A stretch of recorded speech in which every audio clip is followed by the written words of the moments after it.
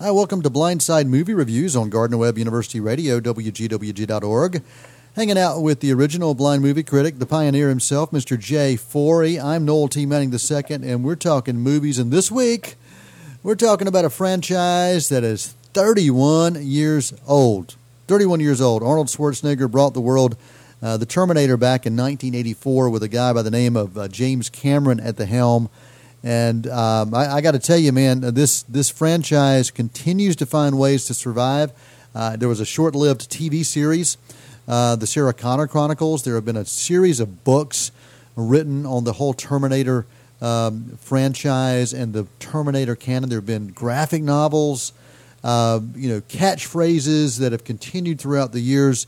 It's really hard for me to believe, but 31 years ago, this film, this whole concept of time-traveling a time-traveling robot coming back to destroy the world, basically by destroying one person, is still alive and well, Jay.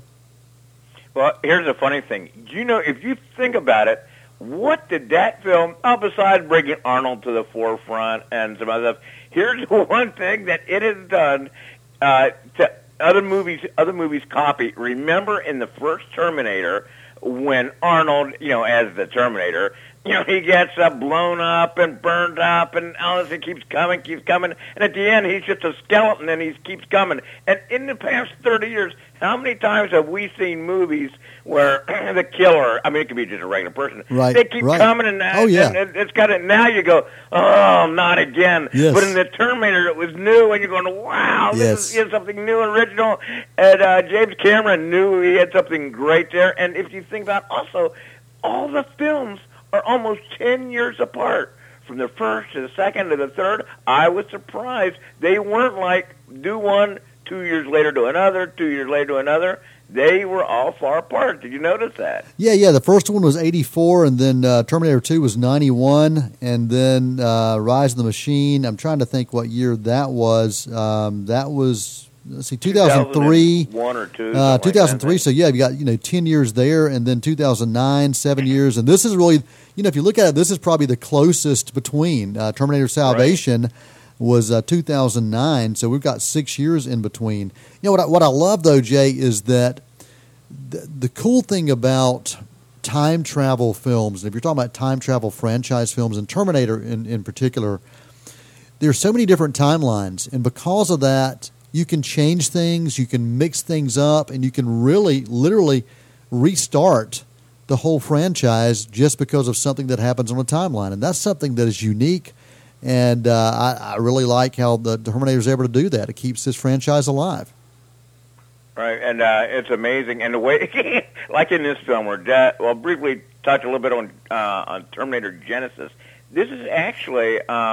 it's been 12 years since Arnold has done one. The last one they did several years ago was just they used digital computerization for his face on the Terminator. In this and now, he's 65 or up there in age. And we may have talked about this before. To make him as a Terminator that's older, he's an android, but supposedly he used in the film, the skin, his tissue is human tissue, so they can have him getting older. And he is the good guy in this film. He's a good Terminator.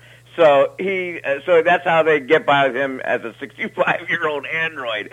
And they really did I think a great job. Is of bringing this film back together. Now we may have a couple more Terminators, and here's why. In 2019. The rights go back from Paramount back to to Cameron, and so they might throw in 2 more just while they have the rights for some more. But they say Arnold won't be doing any more. But we'll see about that. Depends if the money's right. Yeah, he's 67 years old, and he's still doing these things. He was a 38th governor, state of California. And, the governor, and he's just continued to find ways to be out there in the forefront. He took a break really from filming when he was governor, but then came back, and he's done several films since he retired as governor. And I heard this, this is one thing that we hear, that he worked out for this film for 6 months, 3 hours a day, and they say he has the same, I guess, body fat, the same amount of inches to his body as as he did, back 25 years, 30 years ago. So, we'll see how good he looks, and I don't know. No, maybe you may be up for the next Terminator film. Yeah, if maybe. You could be 67.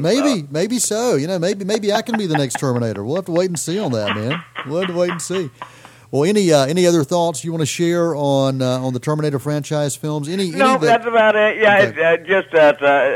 Like I said, we may be seeing 2 more. That's in the next couple of years. We'll have to see. Well, my favorite was Terminator 2 back in 1991. That really, James Cameron has been known to make female action stars, and he did that in 1991, and we saw it even before when he's found ways to do that. He did that with Sigourney Weaver in the Aliens film, but in Terminator 2 Judgment Day back in 91, released July 4th weekend, Sarah Connor, played by Linda Hamilton, was an action star. I mean, she was a full-blown female action star, and that film also starred Arnold Schwarzenegger, Edward Furlong as the young John Connor, and Robert Patrick as the T-1000, and Robert Patrick has continued to do things throughout the years, including he was on the X-Files, done several series, including The Unit on TV, and his most recent series is called Scorpion.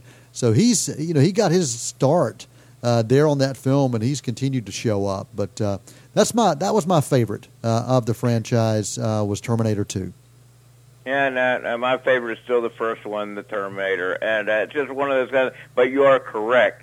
Well, in a way that, it did have a lot of different people in all 4, now 5 of them, but Arnold is still the key figure. Oh, yes. In all of them. Absolutely. Yeah, he's the one that he's the glue that holds that Terminator universe together. Well, Jay, we appreciate you as always, and next week we're going to talk about July 4th films throughout the year, some that take place around July 4th. So we'll talk about that as we approach the July 4th holiday.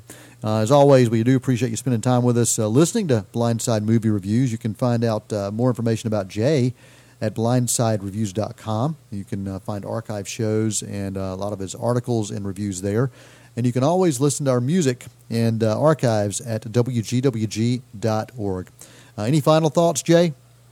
Nope, we're not even. I guess you're about halfway through the summer season already. If everything starts in April and May, we're almost halfway through. That's it. Well, Jay, thanks, buddy. And until next time, I'm Noel Manning. That's Jay Forry, and you've been listening to Blindside Movie Reviews on wgwg.org.